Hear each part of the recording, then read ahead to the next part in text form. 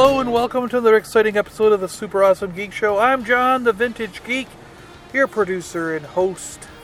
And I watched Star Wars Resistance, Season 1, Episode 2, The Triple Dark. Dun dun dun. Episode 2 is up on Disney Now, their app. And I highly recommend checking this episode out. It's pretty cool. It starts out with a guy coming to get his ship repaired, and Kaz suspects there's more to him than meets the eye.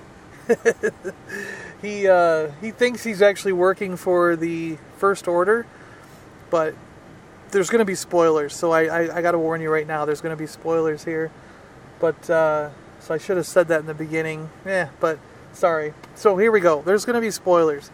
So anyway, this guy, he ends up working for the pirates, a local pirate group. But the pirate group is working to get information for the First Order. So in a roundabout way, even if this guy doesn't know it, he is kind of working for the First Order.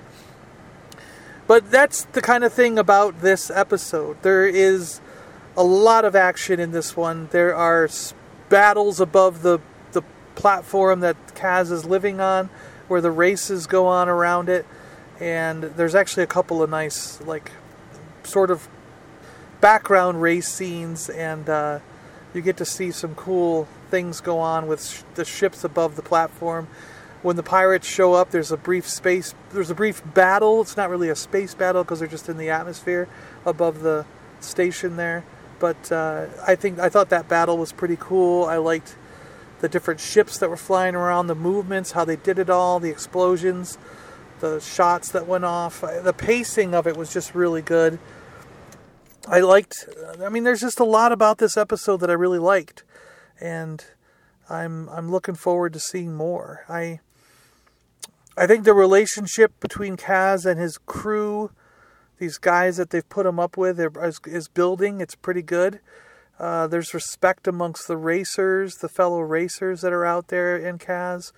And I just thought this was an intriguing episode. It was, it's only 20 minutes long, but it added some elements to the show. It added elements to the Force Awakens, because there's links there between what's going on with these pirates and the Force and the First Order. So, and Captain Phasma, so it's really it's showing that this show is going to build up to something.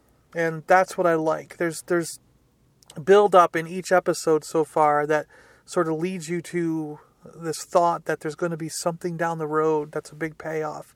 And I'm pretty excited about that. So, yeah, I'm just going to say I highly recommend it. I think it was a really good episode. Check it out. I don't have much else to say on it, I guess. So this will just be a pretty quick little blurb about that. And, maybe I'll just move on to episode 3, because I also watched that. No, I'll do that as a separate show. One thing that I gotta say that did occur to me is Kaz is supposed to be undercover. No one is supposed to know that he's working for the Resistance. Yet, when Poe left in the first episode, he left BB-8 with Kaz. So, why?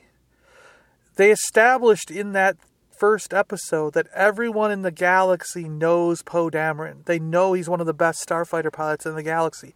They know that Poe Dameron is working for the Resistance. They established that in the first episode.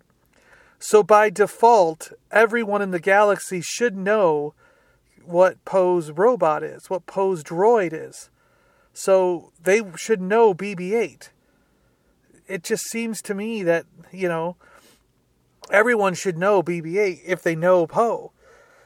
So, if they know that Poe's working for the Resistance, so they know that BB-8's working for the Resistance, then wouldn't Kaz running around with BB-8 show that anyone who's in the know, a true spy that's working for the First Order, if they're any good at their job, they would know who Poe Dameron is, and they would know who BB-8 is. And if they see BB-8 with Kaz, then they could infer that Kaz is working for the Resistance. So, that's the one thing that kind of occurred to me while watching this that kind of was like, wait a minute, why why would you leave BB-8 with Kaz when it's a clear connection to the Resistance? When Kaz is supposed to be an unknown? Do you see what I'm saying? I mean, I know as a writer they wanted to do it to have a character in there that people are familiar with. BB-8's pretty cool. They want, that connection. But as a logical sense for someone being undercover, you'd think you would want to have absolute zero chance of anyone putting any pieces together that might lead you to the Resistance. And there is a slim chance, I would think even more than slim, I would think it's a higher percentage chance, that some good spy who's working for the First Order would know about Poe Dameron, would know about Poe Dameron's droid, and then could see the droid rolling around with Kaz and put it all together.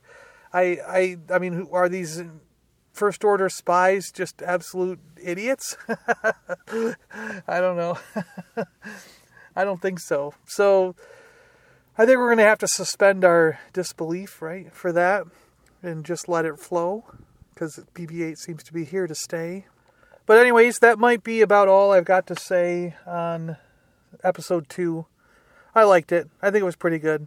I like the space battles. I like the connections with the First Order, and bringing it up to the Force Awakens. I think that the pirate battles were really cool. The ships were really cool. I really liked a lot of the growth we saw in some of the characters, the relationship between Kaz and his crew that he's been forced into. I think it's all working out pretty good. So, yeah, I highly recommend it. Go check it out. It's on the Disney Now app right now.